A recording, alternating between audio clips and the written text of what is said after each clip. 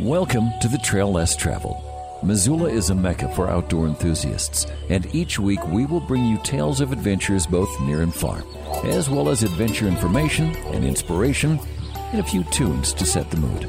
You can subscribe to the podcast and read more about this week's show online at traillesstraveled.net. And now here's your host, Grand Canyon Whitewater Guide, yoga instructor, and master of the didgeridoo, Mandela.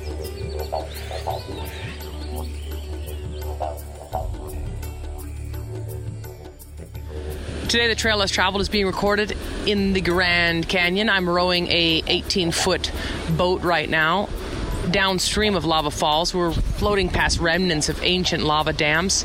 And Professor Sean Graham teaches biology in Texas. He is also the author of American Snakes. If you tuned in last week, Sean talked about snakes of North America, the Grand Canyon in particular, and snakes of the world.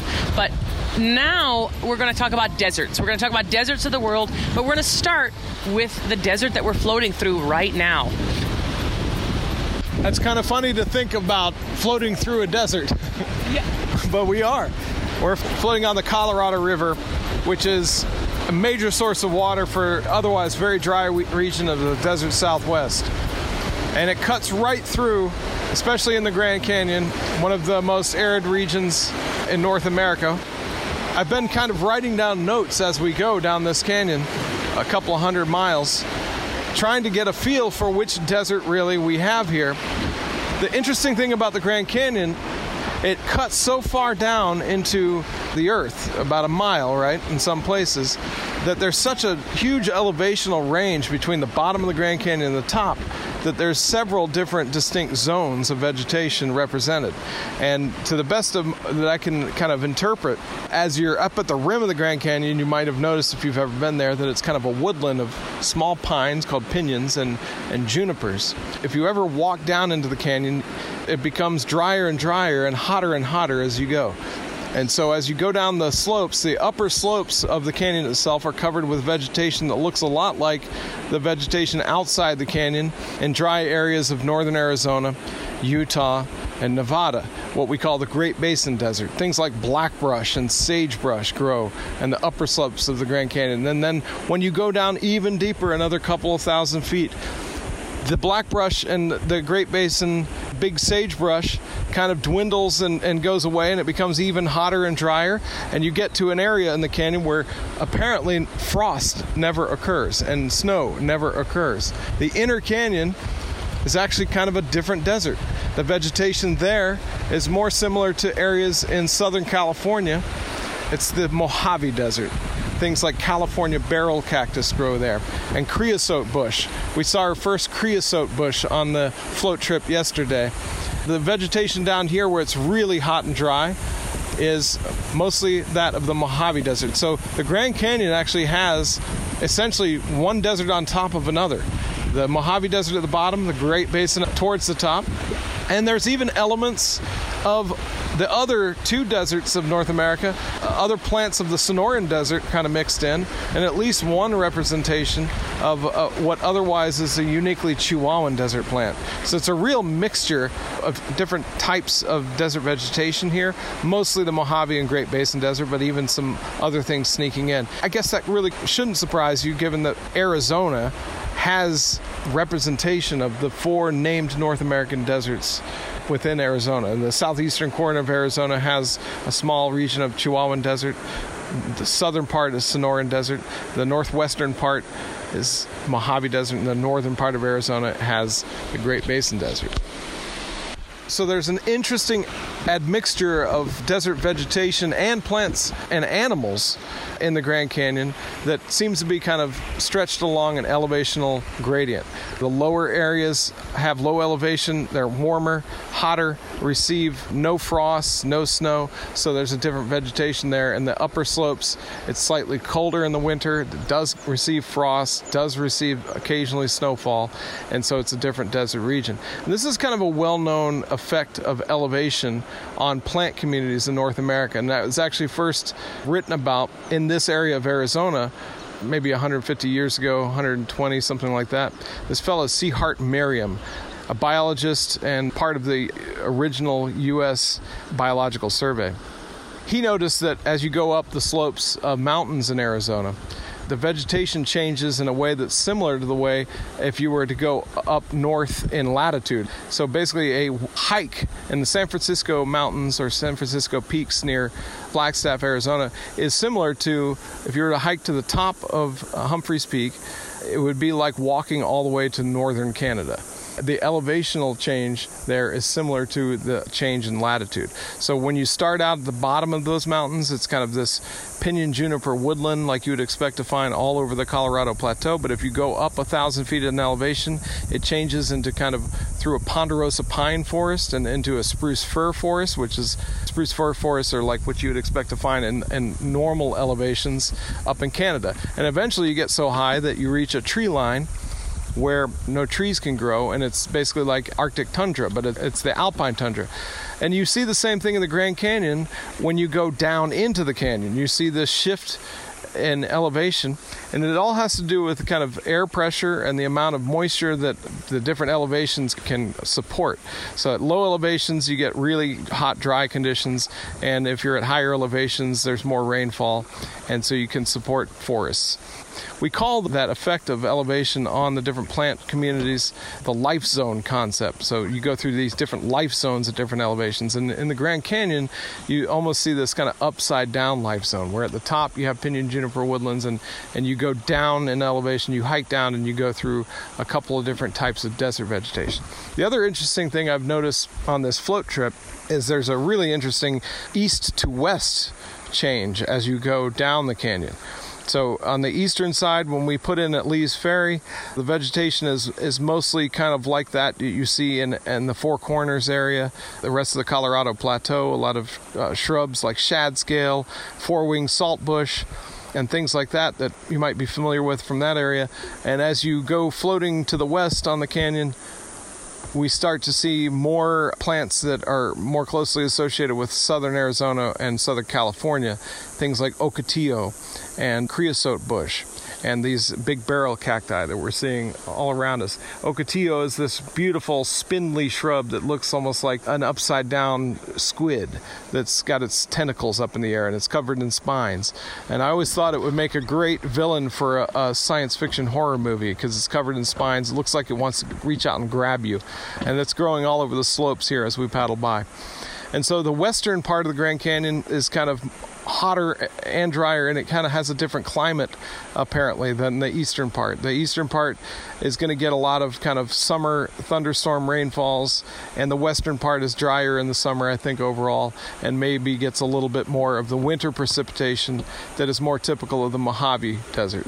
So really interesting gradients all over the place, up the canyon, down the canyon, up the river, down the river, east to west, north to south. It's an amazing kind of intersection of different factors that lead to the distributions of different plants and animals. That's the voice of Professor Sean Graham. He teaches biology and is also the author of American Stinks. Professor Graham, let's talk about some of the animals in the Grand Canyon. Yeah, I'm glad we're going to get to talk about the animals. I'm actually not that much of a plant expert. I do mostly study vertebrates, so the vertebrates here are very interesting too. Some of the more obvious and more readily observable animals that we've seen are the desert bighorn sheep, which are just magnificent, very similar and still the same species really as the Rocky Mountain bighorn sheep. But in the deserts of North America, this kind of unique variety of bighorn evolved for more dry conditions. So they're smaller overall. They don't have quite as large horns as the Rocky Mountain bighorn sheep. The thing you can really notice if you've seen them both, Rocky Mountain bighorn versus desert bighorn, is the coat color. The coat color of a desert bighorn is much paler, and kind of this tan color would be better for them for kind of reflecting the heat, reflecting sunlight. A lot of desert animals have much paler coat colors, paler colors overall, whether they're a reptile with scales or bird with feathers. They're going to be paler colored, almost white in many cases, to reflect sunlight so they don't overheat. So the desert bighorn we've seen almost every day. We see them hanging out on the rocks, the cliffs above us, and they just, in many cases, they seem to be curious. They just watch us go by, and in one one case I saw a big ram actually step forward to look and kind of cock its head as we went by, which was really beautiful. We have lots of rattlesnakes. So we have the Grand Canyon pink that we talked about in our show last week, and a couple of other species. We're now floating into the zone where western diamondback rattlesnakes and Mojave rattlesnakes can be found in the Grand Canyon. And there's other species like the Gila monsters that are usually found much farther to the south. More commonly to the south and southern Arizona are found here in the inner canyon, kind of much farther north than almost any other place you can find them. The Colorado River has a very unique fish fauna that is worth talking about. It's an endangered fish fauna. It formerly had something like 15 or 16 species of minnows, essentially. In the Colorado River, there are no other kind of fish to compete with, so the minnows of the Colorado River became gigantic in some cases and filled niches that would usually otherwise be filled by other kinds of species, like maybe bass. And there are no native bass in the Colorado River. Instead, these minnows became these kind of really interesting, oddly shaped creatures like the humpback chub, which we were able to see on the upper part of our trip. A beautiful fish with a huge hump on its back, whose function, I guess, is still unknown. But every one of the fish pretty much of the Colorado River, many of those, the humpback chub included, are federally endangered species because the Colorado River has been so changed by humans, mostly from hydroelectric dams, which have completely changed the face of the river. The river formerly was fed mostly from snowmelt of the Rocky Mountains, so the flows in the river would change drastically, go up and down, and it used to be just choked with sediment, and those fish evolved under those conditions. And so now we have this stream that's more like a big trout stream with a rocky substrate, a rocky floor, and supports non-native trout that were introduced to the river for fishing. And so everything's changed, and so these poor fish kind of need and occur only in some of the more natural flow tributaries of the Colorado River. So we saw humpback chub near the Little Colorado River, near its mouth. They apparently spawn in the Little Colorado River, and that's the reason why they're in that zone. But otherwise, that fish can't really use most of the Colorado River. It certainly can't use the hydroelectric dams that the Colorado River flow into. The canyon, we don't really know exactly how old it is, but something like 5 to 6 million years old. The rocks of the Grand Canyon, of course, are much, much older, but the canyon itself was probably formed over the last 5 to 6 million years. The Colorado River carved it, and it's so huge and immense. The conditions in the canyon are so different from the north and south rim of the canyon that it has become a significant barrier for many species and has led to potentially to speciation on either side and maybe within the canyon. Within the canyon, for vertebrate species, probably the best example would be the Grand Canyon rattlesnake, the Grand Canyon pink. The conditions within the canyon are unique enough that it probably led to the evolution of a unique species of rattlesnake. But on either side of the canyon, and the environment's totally different. You got forests mostly and woodlands on either side of the canyon, and then in the canyon you have desert. So the Colorado River itself is probably not that significant a barrier, but the desert within the canyon is. And so on either side of the canyon, we see interesting differences in the kinds of species that occur there. The tassel-eared squirrels, large, charismatic, quite cute squirrels that occur in forests on either side of the canyon, seem to have been influenced by the canyon itself in terms of the species that occur on the north and south rim. The north rim has a kind of a darker tassel-eared squirrel called the kaibab squirrel, named after the Kaibab Plateau. And on the south rim and farther south from there, you have another type that's more of a gray color called the Abert's squirrel. They both probably formerly were just a single species, but the canyon blocking gene flow between the north and south rim populations ultimately led to the evolution of two types of tassel-eared squirrels, the Kaibab and the Abert's. On the river, we've seen lots of birds. There's the tamarisk forests on either bank seem to support a small group of songbirds. I've seen things like yellow warblers, Lucy's warblers, yellowthroat, the common yellowthroat. All three of those are types of warblers.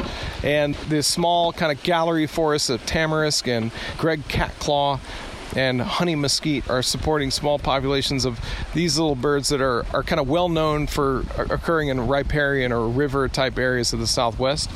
Now, along with those guys, I've heard yellow-breasted chats and blue grosbeaks. So it's a nice little kind of morning serenade by those small songbirds and hearing them twittering around in the vegetation. On our first day, we saw a California condor roosting on a bridge near Lee's Ferry. The condors apparently like to roost on that bridge quite often. The condors, of course, being the result of a very ambitious captive breeding project to save that species. California condor was formerly down to something like 17 individuals when they were all captured from the wild and brought into a breeding program that has been pretty successful. They've been re-released in California now. I think they had their first releases in Baja California and Mexico, and of course they selected the Grand Canyon area as another release site. They seem to be doing quite well here, and so we got to see a California condor on our first day. Other raptors, we've seen a couple of red-tailed hawks, we've seen a golden eagle. Peregrine falcons seem to be pretty common, and we heard them doing their calls this morning while we were having breakfast. We heard their we heard that right across the river, and those are always a treat to see. So, really nice location for birding. The only problem is that you can have your binoculars out looking for birds, and you just need to put them away before you hit a big rapid. My binoculars are at least splash proof, so it's been okay, but I have had to take them off and put them in a dry box, an ammo box for a while, to make sure that I didn't go in the water with them or they didn't get ripped off of me in some of these big rapids that we've run. That is the voice of Professor Sean Graham. He teaches biology and is also the author of American Snakes. When we come back, we're going to learn about where you might find deserts in the world and what causes that. But Sean, it's now time for a song. You've got a selection of desert songs that you are stoked to share with us, and I was wondering which one you'd like to select for the desert we're floating through right now in the Grand Canyon. This is kind of a personal one for me. My first trip to the desert and my first trip to this region, my first trip to see the Grand Canyon was, I think, back in 1994 when I took a family trip. I was about 15. And on that trip, I had just bought the Smashing Pumpkins album, Siamese Dream. And that album will always remind me of the desert. And my favorite song from that album is Hummer. G'day, mate. This is Jo, coming to you from the Sunshine Coast in Eastern Australia. The Trail Less Travelled podcast is sponsored by Desert Green Hemp, family farmed, organically grown, tested and manufactured in Sisters, Oregon. Desert Green is a collective of farms on the eastern foothills of the Oregon Cascade Range that grow and produce the highest quality full-spectrum CBD products currently on the market. Desert Green grows some of the finest genetics in the world using organic and biodynamic practices to provide the cleanest and most effective CBD. The rich volcanic mountain soils, dry climate and directly sourced mountain spring waters are what gives Desert Green uniquely pure and powerful CBD products. Visit desertgreenhemp.com and remember to use the promo code MANDELA, MANDELA. This promo code will get you discounts and special offers. That promo code, Mandela, directly helps you and the future of Adventure Radio.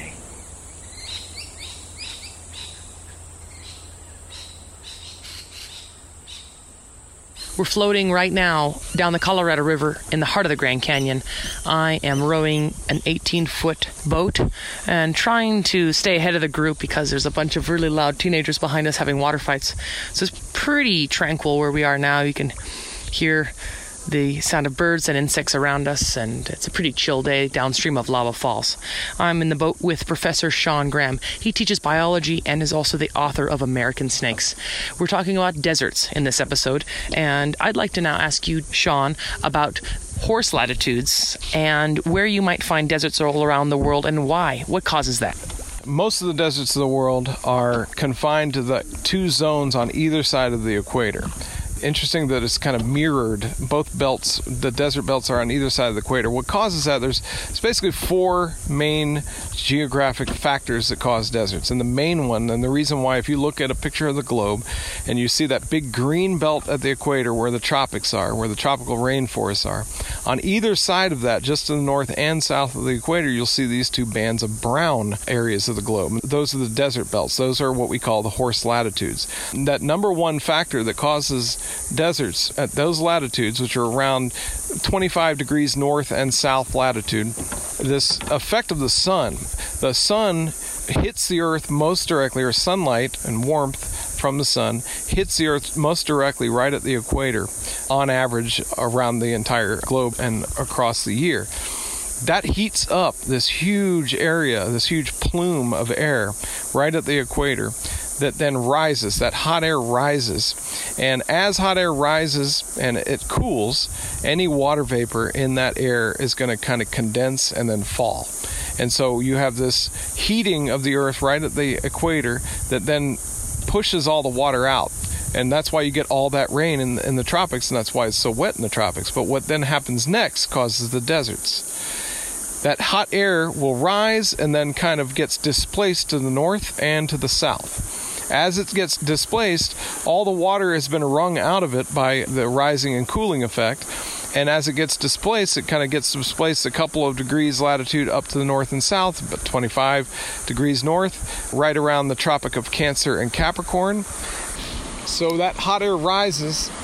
As it rises, it cools. And the water vapor present in that air will fall to the Earth as rain. And this is why the equator and the tropics get so much rain. What happens next causes the deserts. As that hot air rises and cools, it condenses and all the moisture is wrung out of it, and then it gets displaced. It rises and is displaced to the north and to the south, around 25 degrees north and south latitude. And the air descending on those latitudes is extremely dry. There's hardly any moisture in it. It's all been wrung out onto the tropical areas. So those areas of the world, those areas of brown, are the areas where you have lots of deserts. Now, where we are, we have a desert, but we're far north of 25 degrees north latitude. The deserts of North America are well outside of what we call the horse latitudes for the most part. The southernmost areas are in the horse latitudes, but they extend farther to the north, much farther to the north.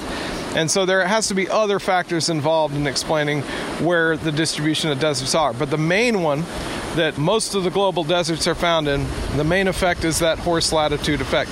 The name horse latitude comes from the fact that in those same latitudes, because of the high pressure system that's coming down and causing all of that hot and dry air, because of that, in that area, there are also very calm seas.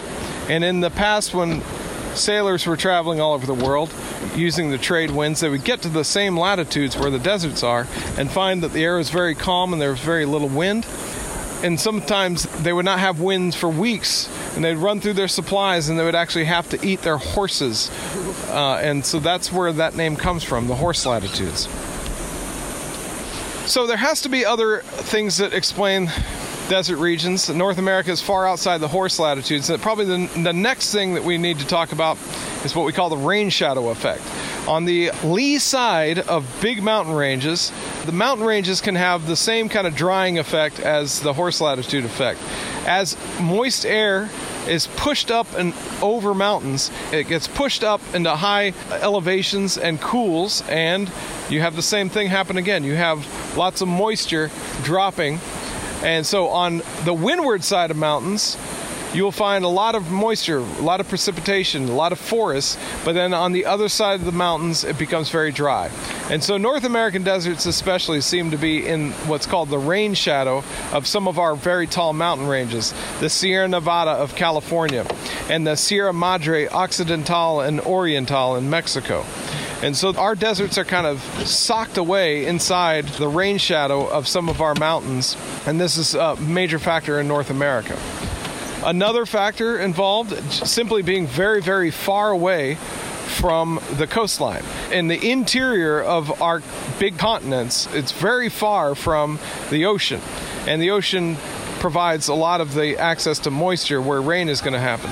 So the continental interior effect is a large factor responsible for, especially in some cases, the North American deserts. The Great Basin Desert is kind of in the very most interior part of our continent, and it's very far from the coast. It's also in the rain shadow of the Sierra Nevada, and so that's a very dry area. And then the Central Asian deserts and the Gobi Desert are in the interior of the largest continent, so a large continental interior effect. Besides the rain shadow effect, which is important for North American deserts, and the presence of the horse latitude deserts, another factor that's very important for causing very arid condition you could call the continental interior effect. In the center of the continents, the large continents, is generally very far from the ocean, and the ocean is kind of driving patterns of moisture on the continents. So the farther you are from the ocean, the drier it can be. And the center of many large continents can have deserts because they're so far from the coast. And this is important in North America for the Great Basin Desert, which is pretty central in the U.S., and it's also in the rain shadow of the Sierra Nevada, but it's pretty far from any of the coast and not much coastal air, either from the Gulf of Mexico or the Pacific Ocean reach the Great Basin, so it's a pretty dry area of the U.S. And of course, the Central Asian deserts are kind of in the center interior of the largest continent, Asia, so that kind of makes sense that there would be a big, important continental interior effect there. And the last important factor that can drive arid conditions is a coastal desert effect, a cold water current effect. In the western margins of some of the continents, are cold water currents that run along the western margin of the continent. And cold water currents, if the water on the outside of the land is actually colder than the land itself, the water will tend to try to pull moisture from the land and have this kind of wicking effect, a drying effect on the land. And so the classic example is the Humboldt Current that comes up from Antarctica, has this drying effect along the western coast of South America, where you find the Atacama Desert, which is considered the driest desert on Earth. There's places in the Atacama that apparently have not received rainfall in recorded history, and the Spanish have been there since the 1500s. The same effect drives the drying of the Namib Desert on the west coast of Africa as well, where you have miles and miles of coastline, just nothing but sand dunes. They call it the skeleton coast. Another interesting thing about these cold water current deserts is that these cold water currents will cause local fog in the area just right along the side of the coast. So there'll be this couple of kilometer width area within the water where there is some vegetation that mostly gets its water supply from fog. And there's all kinds of interesting, unique plant and animal adaptations for getting water from fog. So the fog deserts are associated with cold water currents as well. So as far as North America goes, we have this kind of combination of factors. The southernmost parts of our deserts are found in the horse latitudes, so southern Baja California, southern Chihuahuan Desert, the southern Sonoran Desert.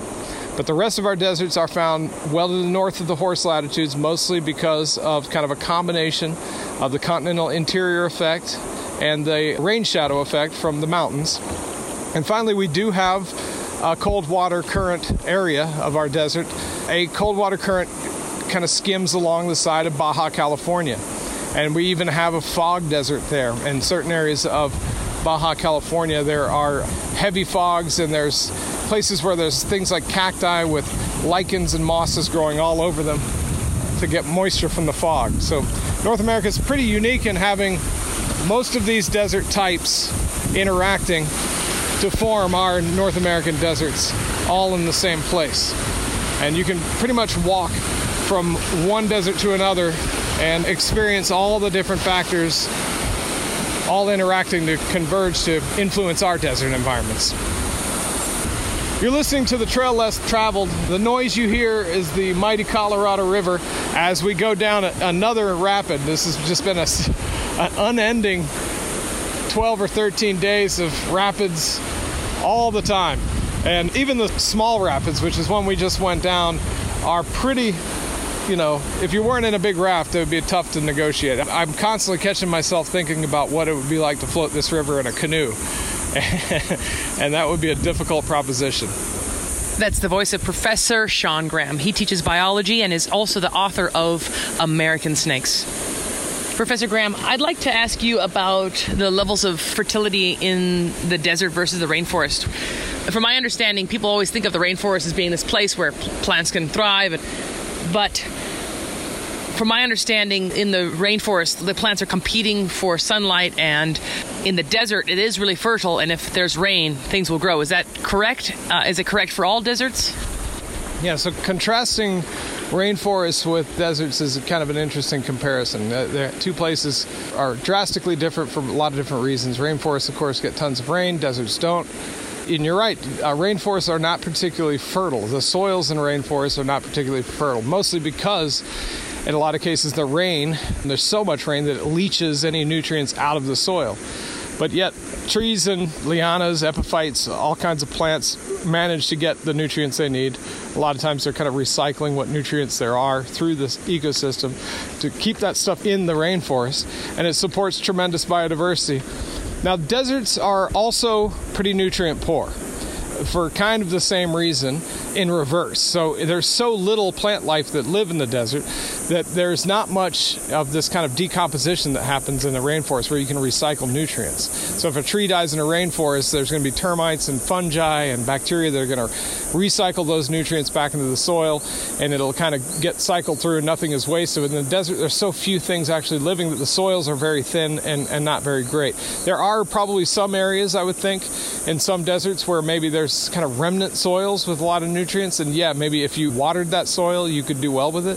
We've turned many of our semi-arid regions in North America into breadbaskets. The Central Valley of California is a prime example. They essentially routed the Colorado River to irrigate that area, and it's the agricultural hotspot of North America for cash crops. So there are some exceptions, but many of the real straight desert environments don't receive enough rainfall, and for that reason they don't have much soil fertility. And so even if you could water them, I don't think you get very many crops out of them. So a lot of these environments have always traditionally, the main use worldwide for deserts has been pastoralism. You can run goats through deserts and get them fat enough to butcher, right? And you can run some types of other animals, like, even cattle in some places, and you can run camels for food. And so traditionally, for the longest time, it's been kind of pastoralism, nomadism. And even now, still, that's a big economic use of deserts worldwide.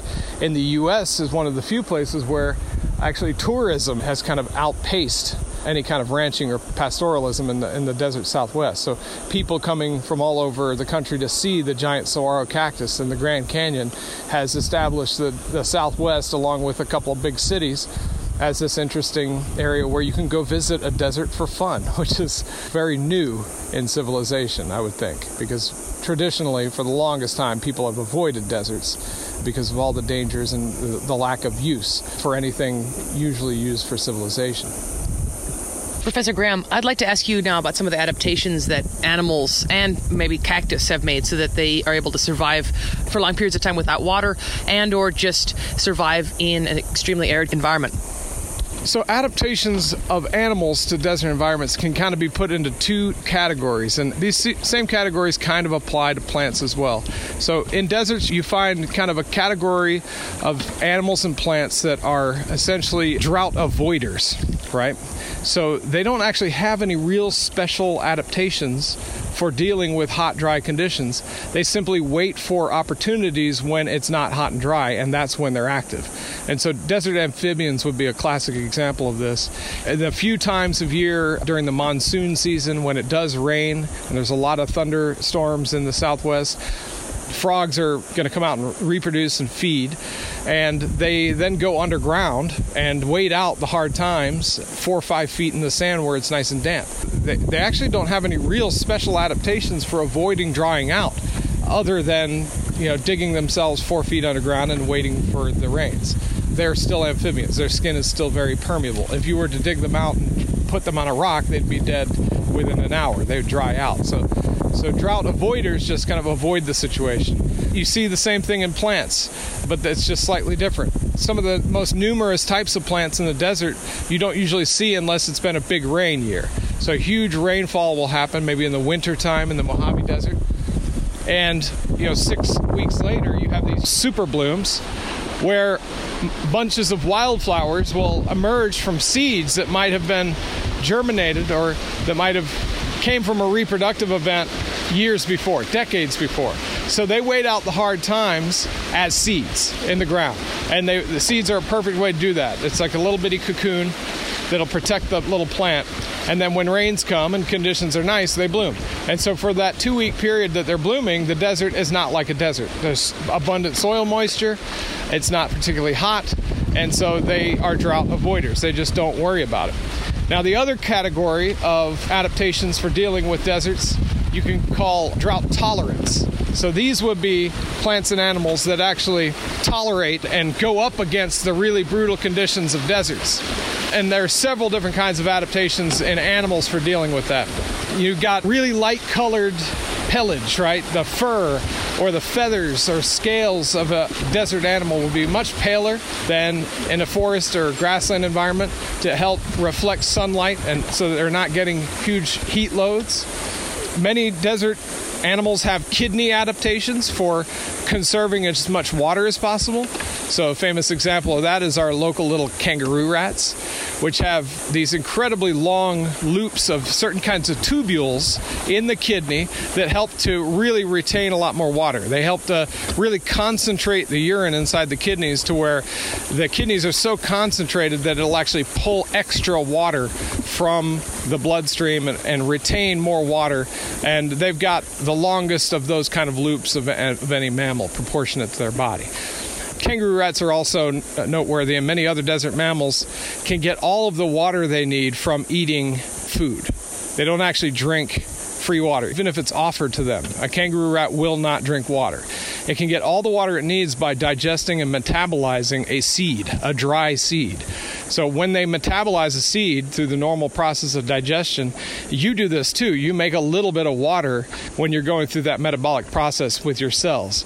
It's just that with kangaroo rats and certain other mammals on up to the size of something like an oryx, they can get all the water requirements they need from simple metabolism of dried grass and seeds, which is pretty incredible.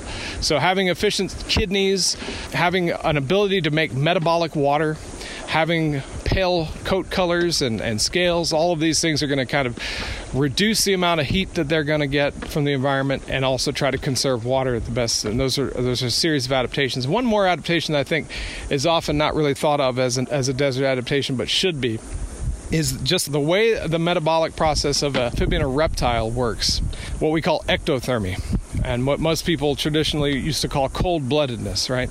A lot of times this is thought of as kind of a really primitive form of metabolism where, they can't make their own body heat. So they get all their heat from the external environment. And this is usually thought of as smugly by us mammals that have we make our own body heat as some sort of a primitive system that's not as good as ours. But in the desert, it's really effective. A snake, if it's really hot for 3 weeks and there's no food and no rain, a snake can just crawl in a rock, under a rock, and hide out those hard times and wait until times get better. There really aren't mammals that can do that on a whim like that. They can have special adaptations for hibernation or even kind of a hibernation during the summertime. Some mammals do that. But snakes can just choose to do it on a whim and without any special adaptation needed. So being ectothermic, getting your body heat from the sun, is almost like being solar powered. And you can kind of imagine in the desert that would be a good strategy. You can cool off under a rock if you need to. You can heat up in the sun if you need to. And it doesn't waste any energy from your food. And so they're really good. Ectotherms, especially lizards and snakes, are excellent desert survivors. And it turns out that in some desert environments, there are more species of lizards and snakes than in any other area of the world. The most diversity of lizards and snakes per square mile, I guess, is found in some of the deserts of Australia. And in many of these desert environments, lizards and snakes are the most abundant vertebrates. They outnumber the birds. Lizards and snakes are probably more abundant in deserts than most people think. They're important, and that's awesome. That's the voice of Dr. Sean Graham. He is a professor of biology. He's also the author of the book American Snakes. When we come back, we're going to learn a little bit more about deserts. But now it's time for a song. We're floating down the Colorado River right now. It's difficult because it's windy. It's always a little bit windy in the afternoon. It's unfortunately usually a headwind. So hopefully the audio is still all right for you if you're listening. And it's time for a song. Sean, what desert song would you like to share with us? Well, my favorite album of all time is U2, The Joshua Tree, which self-consciously by the band, it's kind of about deserts. Not really necessarily the desert environment or anything like that, but also kind of, I think they were looking at ideas about the soul in the desert. That's what that album is really about. But of course, it's got the band at Zabriskie Point on the album cover in Death Valley, and it's got a picture of the Joshua Tree on the album cover. So it's one of my favorite albums, and every song on there, I feel like when I listen to it, it reminds me of the desert. My favorite song from that album is One Tree Hill.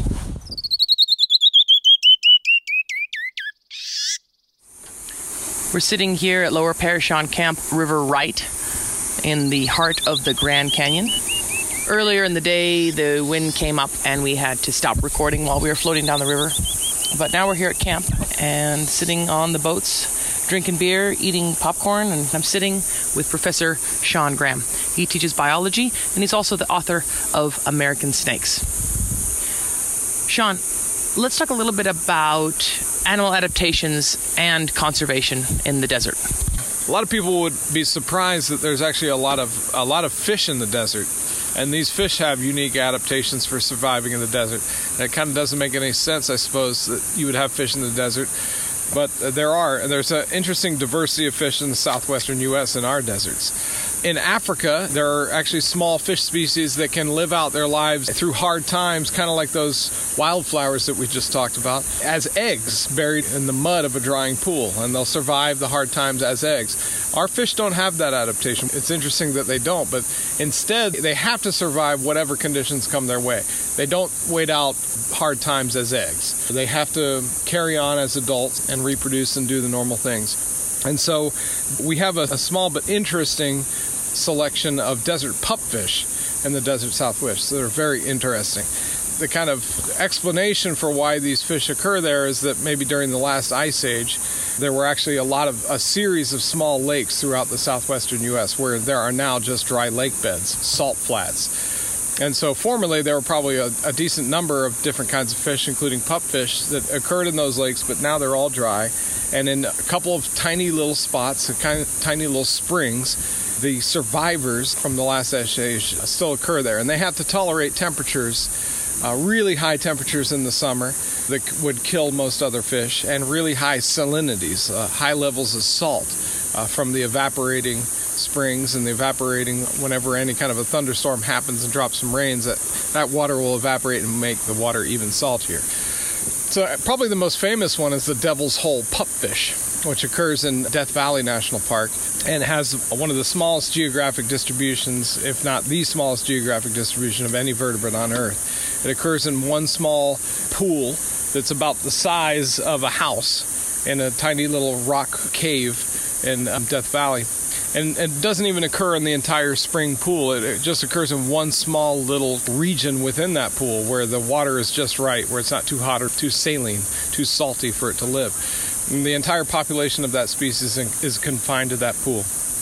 And it's a federally endangered fish because it's found nowhere else. And they've had to kind of go through great lengths to protect the species from over-pumping the aquifer where the water comes from. Farmers would love to get at that aquifer, and despite the fact that it kind of doesn't make much sense to irrigate in such harsh conditions of Death Valley, farmers have wanted to pump that water.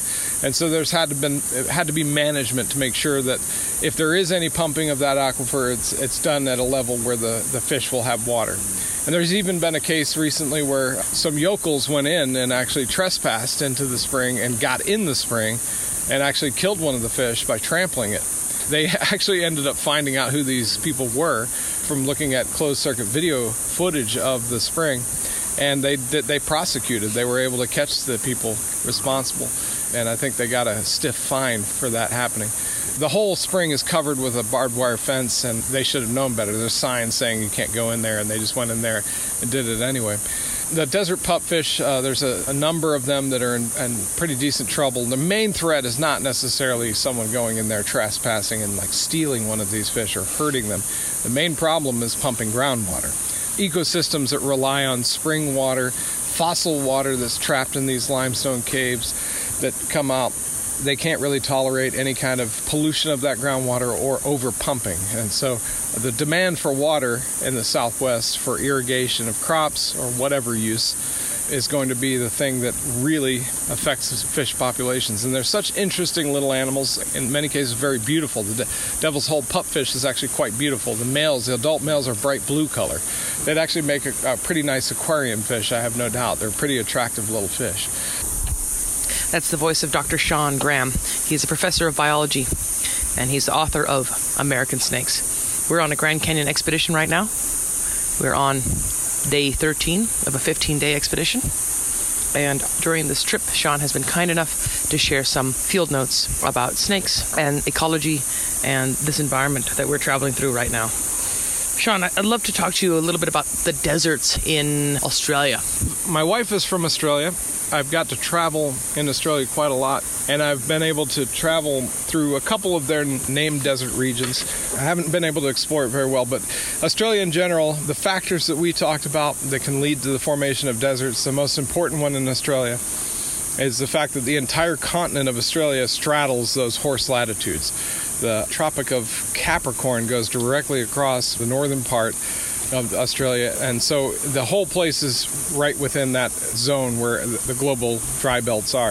It's the continent with the most proportionate arid environments for its size of any of the other continents. Practically the whole continent of Australia is a desert. So it's got vast regions. The one similarity, it's very different. The plants and animals that occur in the deserts of Australia are almost every single one of them are totally different species than what we've got, or even that don't even have close relatives. The desert mammals are mostly marsupials. There's lots of lizards, and some of them look a little bit like ours, act a little bit like ours, but aren't close relative to the lizards that we have here. The one thing that we do kind of have in common with Australia is that deserts of Australia and North America are relatively lush.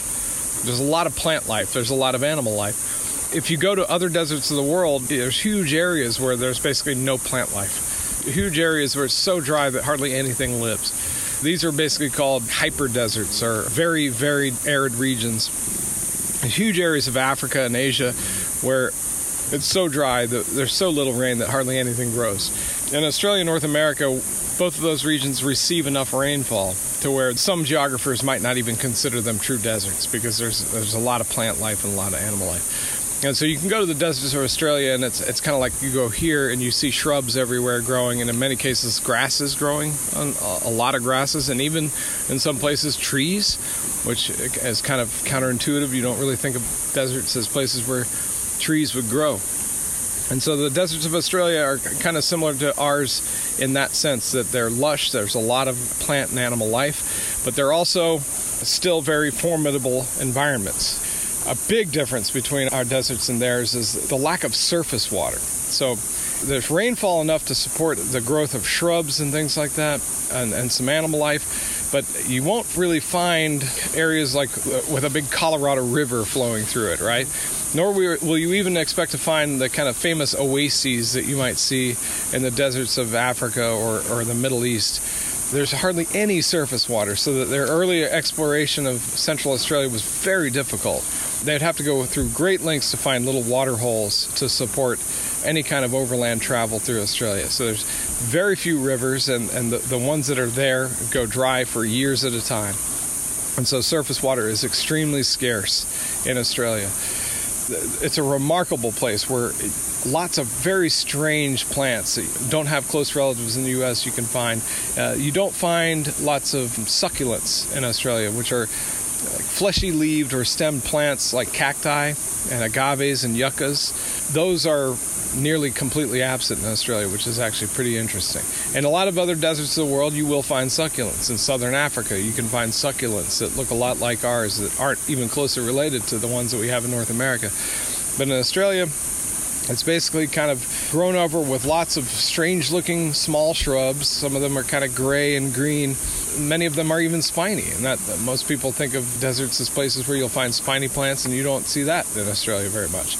And of course, you've got the very interesting factor that the dominant animals that are there, the dominant mammals, are marsupials instead of what we're used to seeing. So you've got interesting little burrowing marsupials that occur in the ground, and mole-like marsupials that look just like moles, but they're not moles, they're marsupials. And you got big red kangaroos hopping around instead of something like a bighorn sheep. And so that's something that kind of hits you immediately. And of course, I think the Australian desert should be most famous for is that it's a center of diversity for lizards. You find lizards of all sizes and shapes, and for someone like me, a herpetologist, this difference becomes really obvious when you visit these deserts. You see lizards everywhere, and lots of different kinds of lizards. Like you pick up a lizard and you go find another one, it's a different species. And then you go out at night. If you drive the deserts in North America, you drive around at night, you might see a couple of geckos crawling across the road. If you're in southern Arizona, West Texas, and they'll be the same species. So you just find a handful of geckos. In Australia, you can find a couple of dozen geckos, and there are 3 or 4 different species every night. So there's just hundreds of species of lizards, from small geckos up to 6-foot, goannas. This big lizard called a parenti, which is essentially the coyote of the Australian outback, but it's a big lizard instead of a mammal. And of course the dingo's there, but the lizards fill all kinds of incredible diverse niches in Australia, and they're very diverse there. It's the most diverse lizard assemblage anywhere in the world. I mean, it's in the desert, which is kind of interesting. You are on the Trail Less Traveled. We're recording today in the heart of the Grand Canyon on an 18-foot oar boat attached to 4 other 18-footers and at the end a paddle boat. And I'm on this expedition with Professor Sean Graham. He teaches biology. He's also the author of American Snakes. Sean, thank you so much for your time and your energy joining me today on the Trail Less Traveled. You're welcome. I thoroughly enjoyed it. It's been a great trip. Let's end your show with 3 bits of advice you'd like to share with the listener. Okay, I'm going to just off the cuff here give you advice specifically for desert travel. So, always bring way more water than you think you need, and drink a lot of water.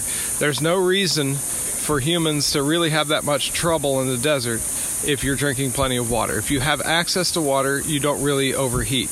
You can get your clothes wet, and that evaporative cooling will keep you cool. We haven't really had any trouble on the river, even though it's been brutally hot, because we can just jump in the river whenever we want. So if you have plenty of water, you can stay hydrated, you can stay cool, and there's no reason to overheat in the desert. So bring plenty of water. If you're in the desert, bring a shovel. You're going to need a shovel. You're going to get your car bogged in sand or something like that, and you can dig yourself out with a shovel. So a shovel's another really good tool to have in the desert. And the third thing I think I'd like to say is just kind of relax about the desert. Everyone kind of has this preconception that it's a really dangerous environment, unforgiving, and it kind of is. The desert does want to kill you. It really does. But it's a peaceful environment. It's quiet. And it's easy to walk through the desert. People think that the cactus is just going to come out of nowhere and stab you, and there's prickly plants that are going to stab you, and scorpions are going to come out of their way and get in your boots, and rattlesnakes are going to fall on your head. And I find it very easy to walk through the desert, very easy to navigate through the desert. There's not much vegetation in your way, so you can see landmarks, so it's easy to navigate with a map. And in many ways, it's very clean. I've been in way worse environments that were way more unforgiving and more difficult to go through. Rainforests and even eastern swamps and places like that. The desert is clean and it's easy. Just relax about it and be smart, and then you can enjoy it. Professor Sean Graham, what song would you like to end your show with? It'd be good to end the program on a great old Police song, Tea in the Sahara.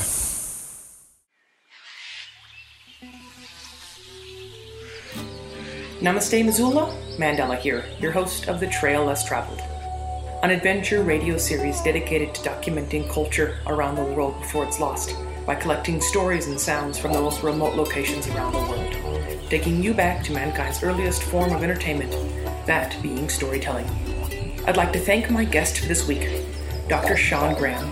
Professor Graham teaches biology at Sul Ross University in Alpine, Texas. He is also the author of American Snakes. This interview with Sean was recorded while floating down the Colorado River in the heart of the Grand Canyon. My name's Mandela, your host of The Trail Less Traveled. I invite you to join us as we record on location around the world by visiting traillesstraveled.net. The show is also a podcast that you can find wherever you gather podcasts. The Trail Less Traveled is the Trail 1033's locally harvested adventure radio series. And my adventure tip this week is to take care of your feet should you find yourself on an expedition down the Grand Canyon. Of course, wear your shoes around camp, but at night, apply cream or balm to your toes and keep an eye out for Toleo, the flesh-eating bacteria. Should you encounter this, you can experiment with tea tree oil or erythromycin. But if nothing else, try your best to keep your feet dry around camp. Well, that's it for this week's adventure, my friends in Missoula and around the world. But until next week, I invite you to do something for Mother Earth. And get outside, shred the gnar. Because as you know, the gnar does not shred itself.